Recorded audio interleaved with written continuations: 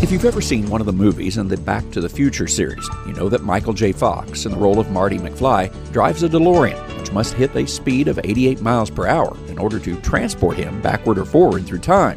While a time machine may be far-fetched, there's another factor that may have prevented time travel in that DeLorean.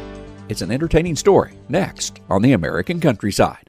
This is Andrew McCrae, host of The American Countryside. I'm also a farmer and rancher from Northwest Missouri, and I hope you'll join me each week for Farming the Countryside, as we take a look at the top issues impacting agriculture as told by the people farming and working in our industry. We'll talk about markets and trade, share some of the latest tips and trends for grain and livestock producers, and take a look at trends impacting rural America. Join me for Farming the Countryside on many local radio stations or on your favorite podcast platform, or just go to farmingthecountryside.com.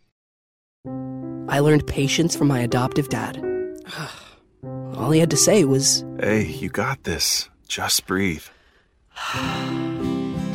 Hey, we're pretty good. yeah. Might have to start a band. I got it. Learn about adopting a teen from foster care. You can't imagine the reward.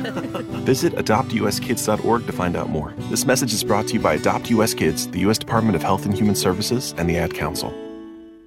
Sometimes a movie turns a car into a classic. If it wasn't for Back to the Future, unfortunately, this car would have been forgotten. Chris Gergany is, of course, speaking about the DeLorean, a car that became a time machine in the classic movie Back to the Future.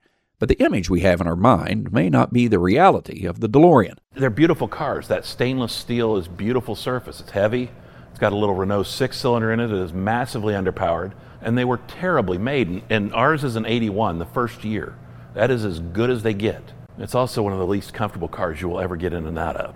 As Doc explained in the movie, hitting a certain speed allowed one to time travel. My calculations are correct. When this baby hits 88 miles per hour, you're going to see some serious... I needed to cut Doc off before he said that last word on the air, but hitting that 88 miles per hour allowed Michael J. Fox, a.k.a. Marty McFly, to time travel. And everybody's top question to me is, what happens when you hit 88? I'm telling you now, I've had it out on the highway, slight downhill, slight tailwind, fifth gear, floored to the maximum. I got up to 86. Short of dropping it out of an airplane or off a cliff, it will never hit 88. You can see a DeLorean here, not the one in the movie, but still, where else are you going to find one that they may even let you take your picture in? You can see my picture in the DeLorean on our American Countryside Facebook page. Of course, there's much more at the Midwest Dream Car Collection than this one car. You can tell we don't specialize in any era, make, or model. We got a little bit of something for everybody. Traveling the countryside in Manhattan, Kansas, I'm Andrew McCrae.